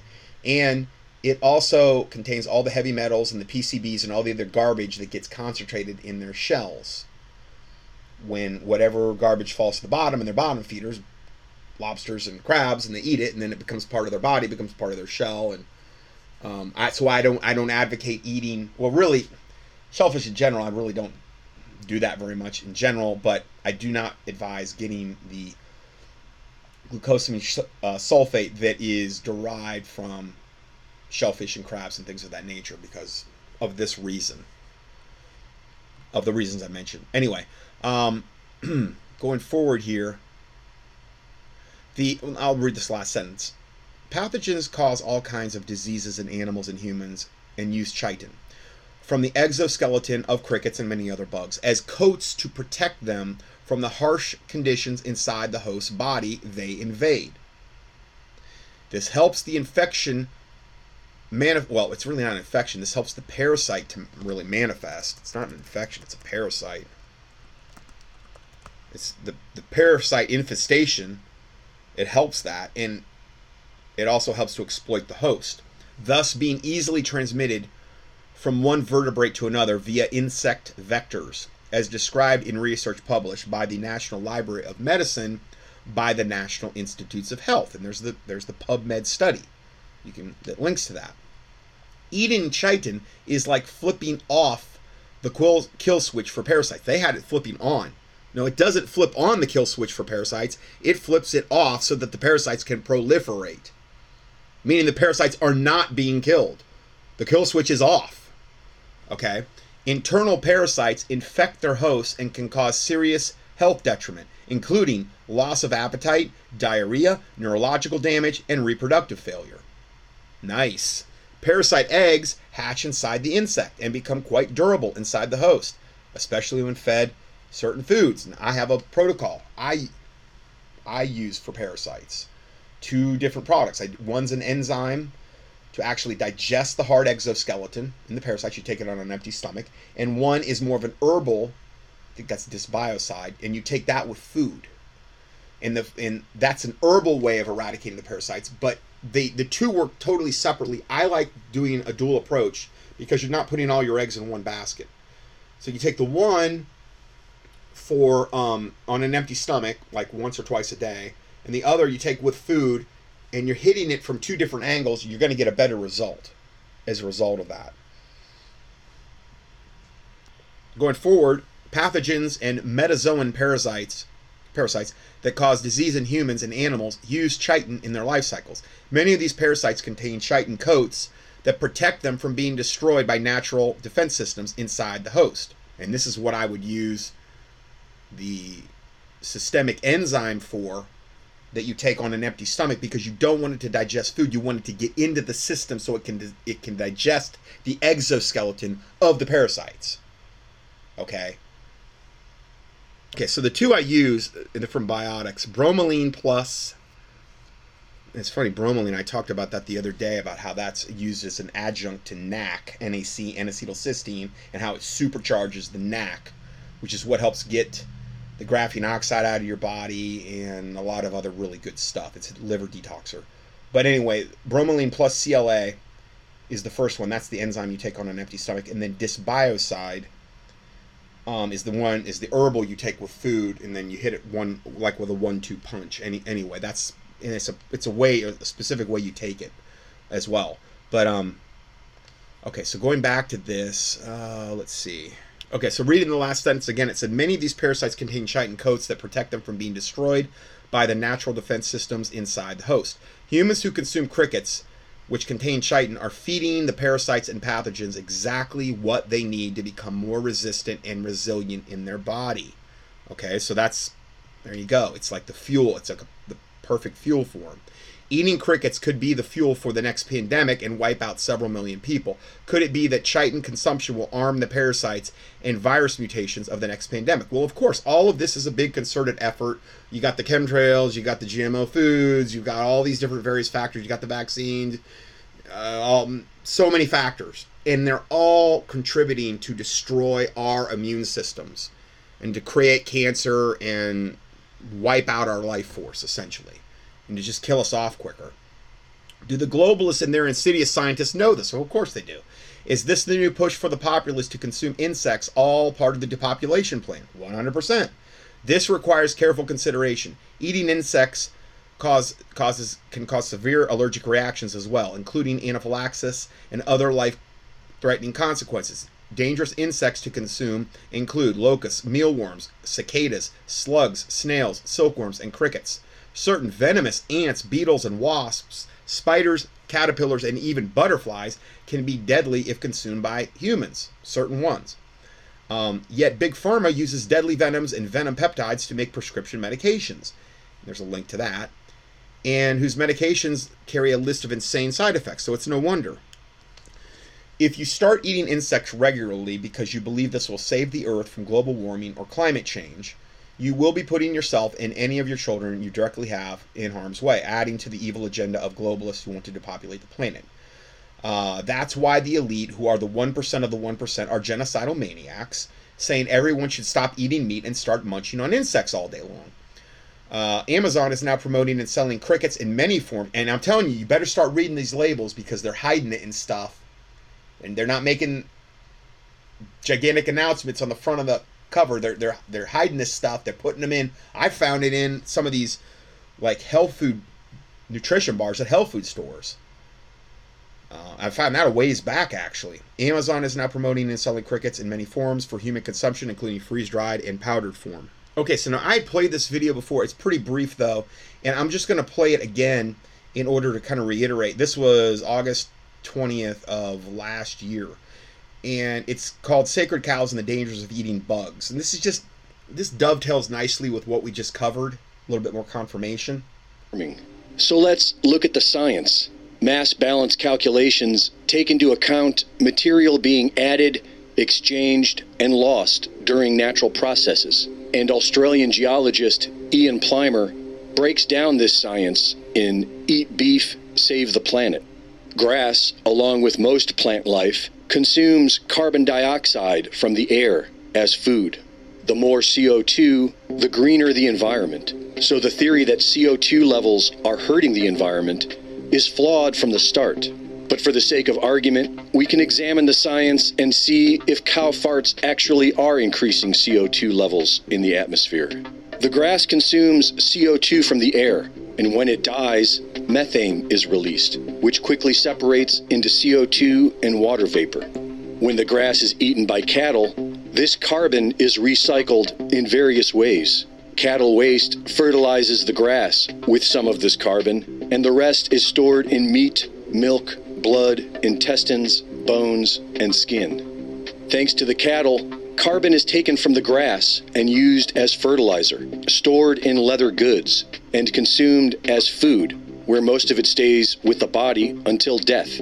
And so the processes of meat production and consumption actually removes carbon from the atmosphere and recycles it elsewhere. But they're saying that's the sole or one of the main causes of it proliferate. And again, when carbon proliferates, all it does is green the earth more because the plants need the carbon dioxide to grow and to green. So it's not detrimental. It's, again, everything they tell you is a lie. Humans, cattle, and grass are all parts of the same natural ecosystem, and carbon is the building block. The entire anti-meat agenda is built upon lies. Grass-fed beef is so nutritious that an all-beef diet has become a very popular choice for people cleansing and healing from several ailments and disease. Humans are omnivores, and that means we have the ability to survive on both plants and animals. Our teeth are able to cut and masticate animal flesh, and we have the digestive enzyme trypsin for breaking down meat. And that's because God made it that way. Allowed the human brain to grow larger over time, allows us to grow stronger and operate more efficiently. Many people eat vegetarian diets because they believe that eating meat is immoral. This argument is taught like a religion, with the main rule being don't eat anything with a face, which doesn't make any sense. What about the millions of microorganisms we consume in a single glass of water? Do they not deserve the same respect? Experiments with plants and vegetables show how they feel pain and recognize the person who hurt them. Do they not deserve the same respect simply because they have no face? A simple law of the physical natural world is that life is sustained by life. Every living thing sustains its own life by consuming other living things. This is true of the carnivore, the omnivore, and the vegan. The moral argument of veganism is just another ego trip. Many are learning veganism from modern yoga teachers, as if it were an ancient religion. My sickest patients when I was in practice were vegans. They were by far, consistently across the board, my sickest patients. But this is a myth. The cow was sacred in traditional yoga because it sustained life. Oh, and I've done a whole study on that. Vegetarianism, veganism, just key that in the keyword search box. I think that's where I talked about the Hallelujah diet. It was popular for a while, but I got into that whole subject there. Vegetarianism was only promoted among the lower castes so that enough meat was available to the warrior and priest classes. Yeah, exactly. And that's all that's happening today. The all-powerful 0.1% want us lower castes to eat bugs while they save... Soylent Green. If you ever seen the movie Soylent Green with Charlton Heston, same type of concept, exactly. That's a terribly, horribly depressing movie. But I don't advise watching it, but you might want to just look up the plot line. Best for themselves. But it's even worse than that. They want us all to get sick and die.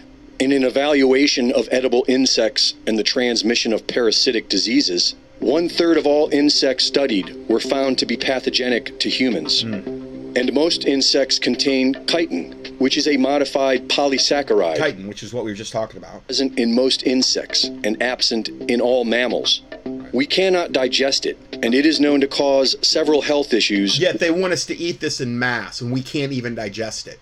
And it's toxic to us. And it causes cancer, as you're about to see. Humans who consume it, including respiratory issues and the accelerated growth of cancer cells. Yeah, it makes cancer explode in your body. You don't get into that enough here. He's citing the medical study, potential role of chitinase 3 in 1 like inflammation associated with carcinogenic changes in the skin cells, National Library of Medicine. That's not the only place I've seen that. And it also feeds the parasites, and any parasites that are inside you. It's the fuel they love to run off. The real problem isn't beef consumption, it's factory farming, and we can solve this by incentivizing local grass-fed cattle farming. Reporting for InfoWars. Couldn't agree more. Okay, I'm going to have to really go quick to get all this content in now. Beware of reverse ATMs that take your cash, demand your identity, and then dispense a debit card so you can shop. These are spying machines that are conditioning you to stop using cash and go completely digital. I never even heard about these until this last week. The next step toward an eventual cashless society are called reverse ATMs, which reports explain exchange cash for debit cards, meaning you put the cash in there and it gives you a debit card that customers can then use to shop. Accelerated thanks to the Wuhan coronavirus COVID-19 scamdemic, which trained the public into believing that cash is dirty and might infect them. Reverse ATMs are starting to appear at amusement parks and sports stadiums, casinos, and other heavy-use facilities that would rather not deal with paper and coins anymore. Then I wouldn't go there. I mean, period. I wouldn't. If you got to go someplace and I don't support them. This is what I mean. That's what I do. Some restaurants, including the Slutty Vegan. What a wonderfully biblically correct name. The Slutty Vegan and Brooklyn Dumpling Shop, both located in New York City, the Big Apple, are also installing reverse ATMs to avoid the dirtiness of cash. Since legal tender still technically has to be accepted, reverse ATMs exist in a legally gray area.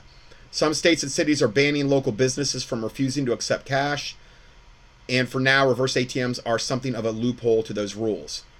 On a related note, last summer, dozens of Whole Food Market stores, the Whole Food stores, which are like totally pro-Planned Parenthood and pro-evil, in California, unveiled a new cashless payment system, I reported on this, that allows customers to make food purchases with the palm of their hand.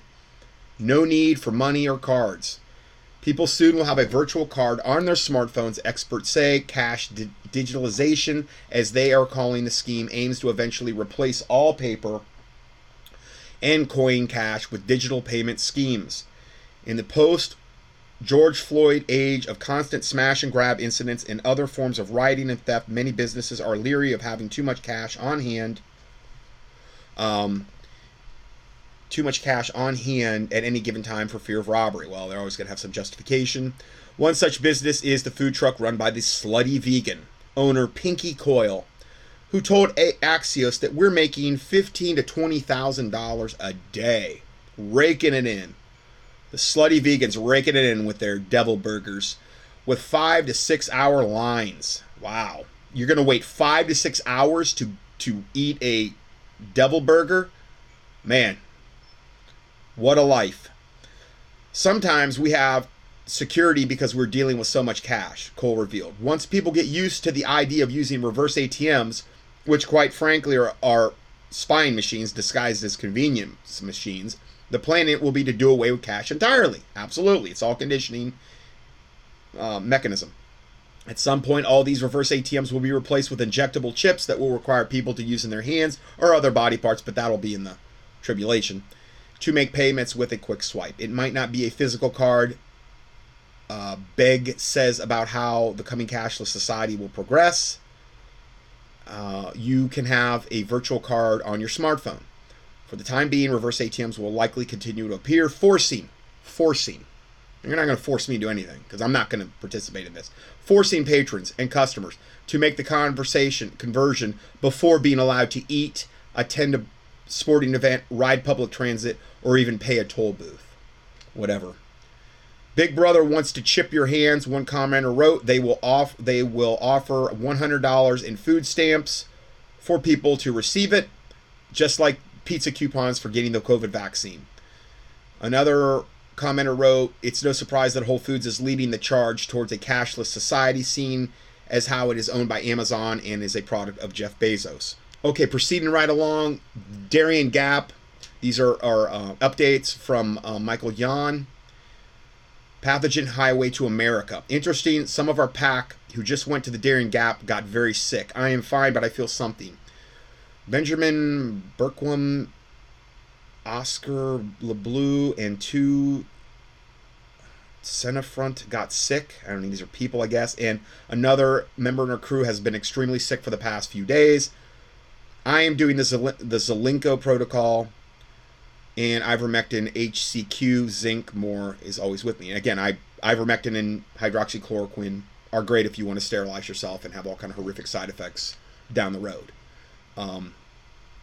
Please avail yourself to the studies I've done. I'm not trying to sell you that whatever. I'm not even trying to sell you an alternative. I've always said go the alternative route when it comes to this. From the moment I've never went the drug route, and this just confirms it. Ivermectin, hydroxychloroquine are horrible. We do know that many migrants are coming through sick. This is no drill. Then his next one, he said, we're being invaded. We're at war. Many Chinese fighting men coming across our border. Many are sick. Diseases such as multi-drug resistant tuberculosis are spreading into communities around America. Again, Michael Yan, we are being invaded. We're at war. Stand now or lose everything. Close the border. Block it. I am watching hundreds of thousands come across the Darien Gap. And this is just this corridor. There are many corridors. Tens of thousands of Chinese this year through the Darien Gap alone. Most are military-aged males. Many are sick. 4 out of the 6 on our 2 teams somehow got sick on this trip. I mean, they're getting sick from these sick people going through the Darien Gap. I just pulled out of the jungle to repair, sent everyone home, and I'm going back alone when I'm finished being sick, because he's sick too. We don't know, but it's coming your way. Many migrants, meaning it's coming to America, many migrants appear to come from various Chinese intelligence organizations, such as public security like the FBI, MSS like the CIA, and GS, and from the PLA paramilitary. We have specific reasons to think this. Public security is setting up police stations around the world, and that's for the Chinese. And I've reported on these. I recently was at a Chinese public security police station in London. I've reported on these in Canada. And I think there's one in New York City, at least, and another in Dublin, Ireland. Implications are severe, meaning the Chinese are setting up their police stations all over the world. They conduct overseas kidnappings, among other things. Our military is shattered. Manhood is shattered among significant portion of American males. Otherwise, the southern border would be closed, whether or not the government wants it so. Torpedoes into our social hull. While Joe Rogan and others rake in the dough and enjoy being famous for now, their doom builds. They are creating their own doom. One way or another, eventually they will be canceled and possibly killed. Jedburgh teams are crossing our borders and are already across the land. Now, I didn't know what that was. Jedburgh teams? And I have studied World War II. This was new to me. I don't know how it got through by me, but witness all the unexplained disasters taking place in America. I wrote this in here. I did a little search. What is Jedburgh? Well, Operation Jedburgh were parachuting behind enemy lines. This is World War II, I believe, like probably before D-Day in World War II. Parachuting troops behind enemy lines in the cover of night. The Office of Strategic Services, or OSS elite Jedburgh teams, were special operations paratroopers sent into Nazi-occupied France, Belgium, and Netherlands to coordinate airdrops of arms and supplies. Well, actually, I did know about them. I just didn't know they were called Jedburghs. Okay. Guide local partisans on hit-and-run attacks and sabotage and assist the advancing Allied armies to defeat the Third Reich. Okay, so these are guys they send in ahead of time to create as much havoc and chaos as they can possibly, while the main occupying force is moving closer and closer before they invade. This is the concept. The Special Operations Branch of OSS ran guerrilla campaigns throughout Europe and Asia during World War II. As with many other aspects of OSS's work, the organization and doctrine of the branch was guided by British experiences in the growing field of psychological warfare. So when he says Jedburgh teams are crossing into our borders, you look at all the unexplained disasters that are taking place. The train derailments, all these food processing centers being burned up. Now, I'm not saying they're all Chinese operatives or all, but you've got Islam, you've got Chinese, you've got so many different factions of the wicked bad guys that could be doing this. It's not just one. It's a big coordinated satanic effort. Child and other trafficking through the Darien Gap and across our borders is severe.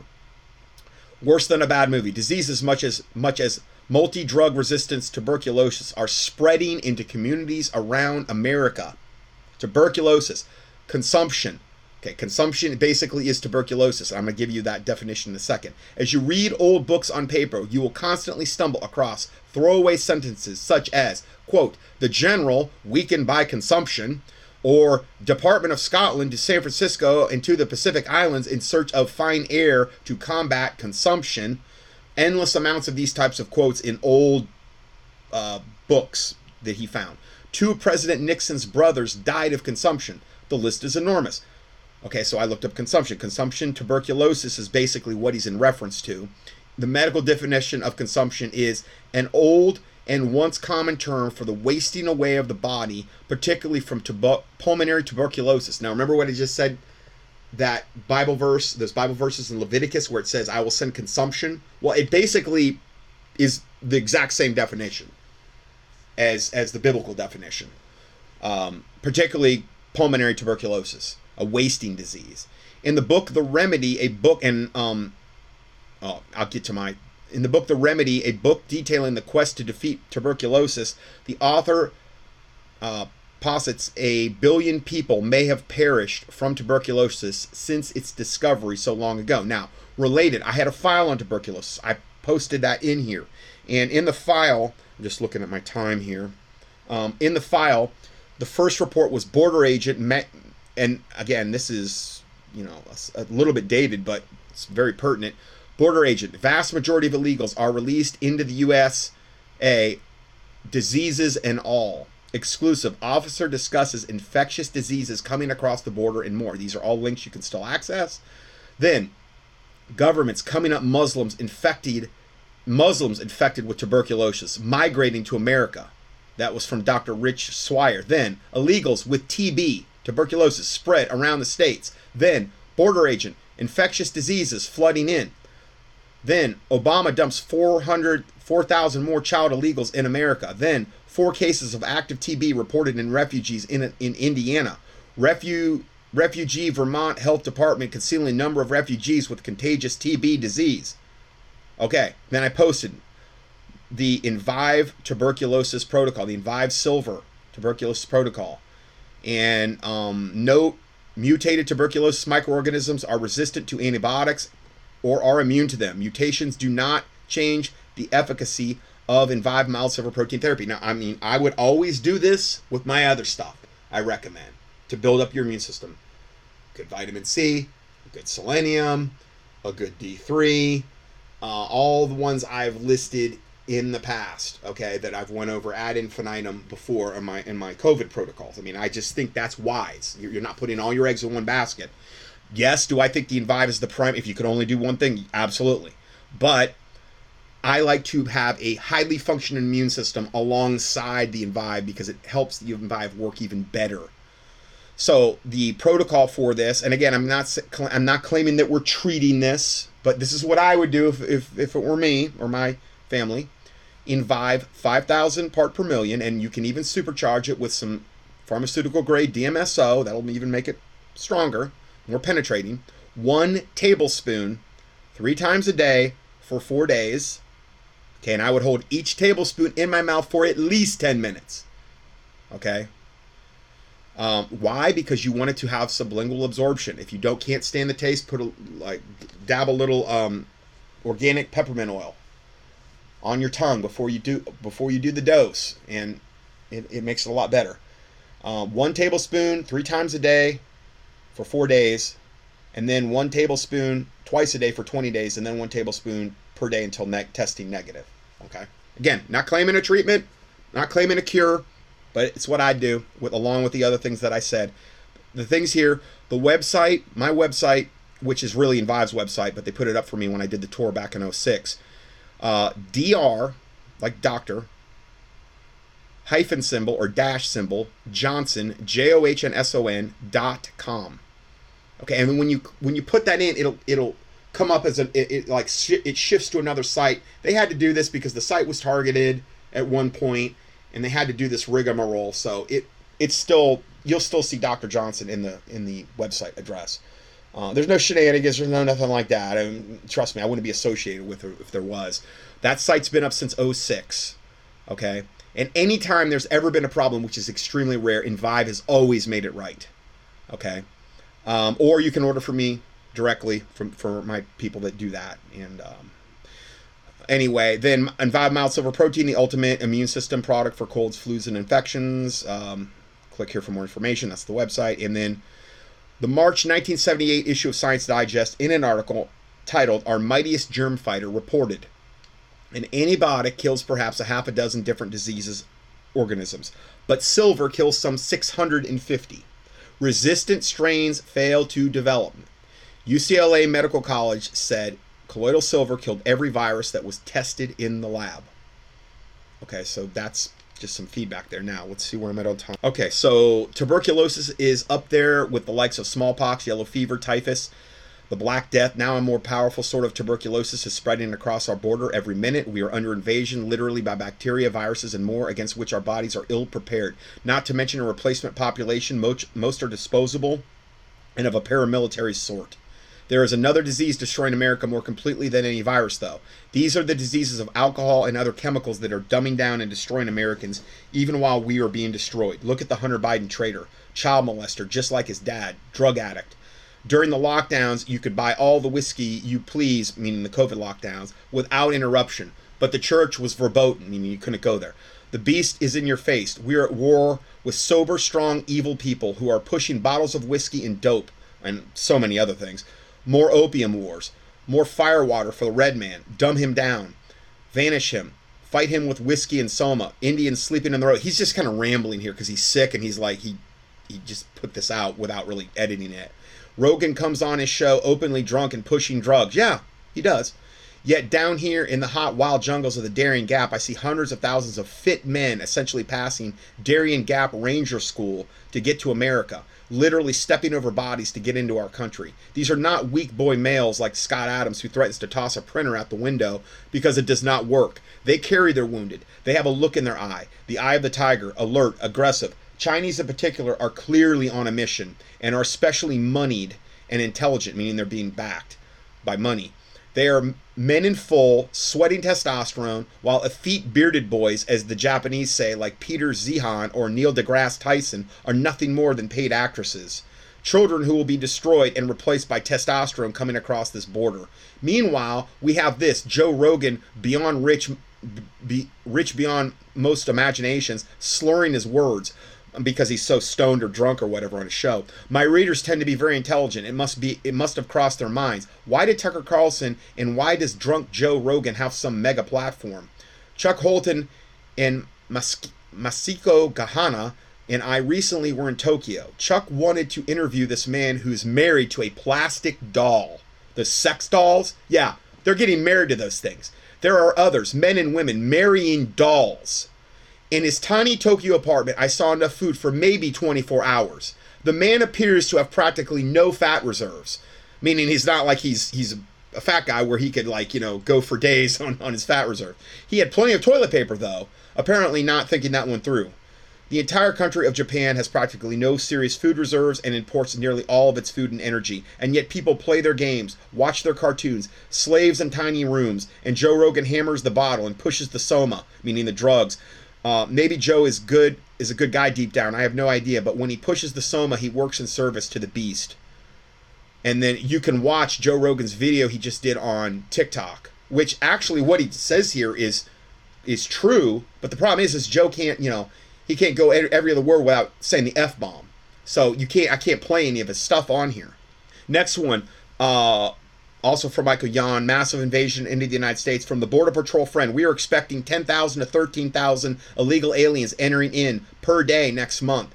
I think that number is probably low, but we shall see. In order to make the border look better, the Biden administration, is opening processing facilities in Colombia and Guatemala. They will process people for release into their country by looking for legal pathways, such as refugee resettlement, family reunification, and sponsorship and temporary work visas, so the administration could say they have control over the border. Same or greater number of people will be entering, but they will be entering legally. It's all a shell game. Okay, so I'm almost totally out of time, and I'm going to try to play as much of this video as I can. Shocking Chinese video shows how to invade the United States through UN-funded migrant camps. Okay, welcome to Brighteon Broadcast News for Friday, April 28th, 2023.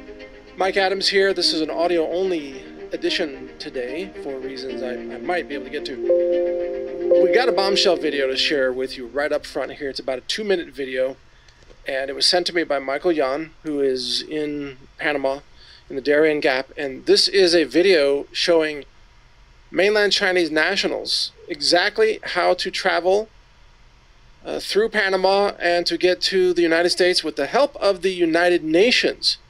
So this is an America invasion video, like a how-to video for mainland Chinese. So there's music in the background, but there's no actual speech. So I'm going to narrate it. It's about 2 minutes, and I've already had the Chinese translated, and I can read the Espanol. So I'm just going to walk you through this. Here we go. All right. As you can see, it's kind of zooming in on what this is, a town in Chinos y Ecuador. Now you're gonna have to watch this obviously to make sense of this, but This is Ecuador and Chinese people. So they're starting out in Ecuador. Now they can start in a lot of different countries, but in this case they happen to go to Ecuador first. So how do they get to the United States from Ecuador? Well, they hop from city to city, and this map shows them which cities to hop to and exactly how to achieve it. So as the video shows here, a lot of Chinese, they've made it. Now they're on a boat, and this takes them to another city hop. I mean, it looks like they're getting on some kind of tour boat, like to take like oversee the bay or whatever. Here, wow, look at that boat. This is talking about us going to 2 different cities, and not in a tropical area, but let's see, what is that? Llegada a Carreto, Panama. So this is in Panama.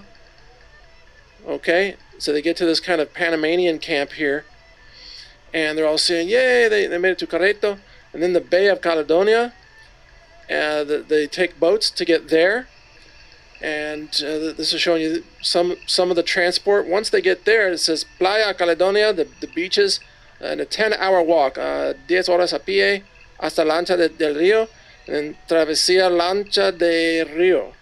Lancha de Rio. This is riverboats going up the river, and then Travesía a Caballo on horseback to get to the next place, and then Travesía Vehiculo. This is so unbelievable. I mean, this chain of the way they've got this all worked out. It's almost, you would almost think this is a joke, but it's not. 4x4 to get in the 4x4 vehicles. Carretera Panamericana y Hora, 1 hour ride away on these vehicles to get to Salida Campamento ONU in English. This is the UN camp, and Li Bai is the mainland Chinese poet, and there you go. So that's how China is telling Chinese nationals to get to a United Nations camp, which is what we showed you. San Vicente, that's, Michael Yan was giving us a tour through that a couple of weeks ago, and what was the other one? Lantas Blancas, I forgot the exact name. It was another camp, and there are a lot more camps down there. They're all funded by the United Nations and the United States. And then from those camps, more U.S. money kicks in with, Homeland Security, Mayorkas, just driving them up into America, taking them to U.S. cities, depositing them across the country in anticipation for granting them all amnesty in time for the 2024 election. So this is what's happening, and this is why I've called for the arrest of Mayorkas. And Senator Ted Cruz actually hammered the guy, which I think we should take a look at that. Yeah, in fact, here we go. Let's play a couple minutes from the recent exchange between Senator Ted Cruz of Texas and Mayorkas, DHS Secretary Mayorkas, who is in my opinion, a traitorous, treasonous, anti-American, liar, politician, evil person. Let's let Cruz tear into him. Check this out. Here we go.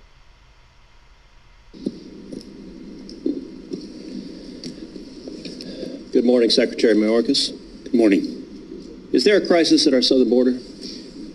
Senator, there is a very significant... That's a yes or no question. There's a very significant... Is there a crisis?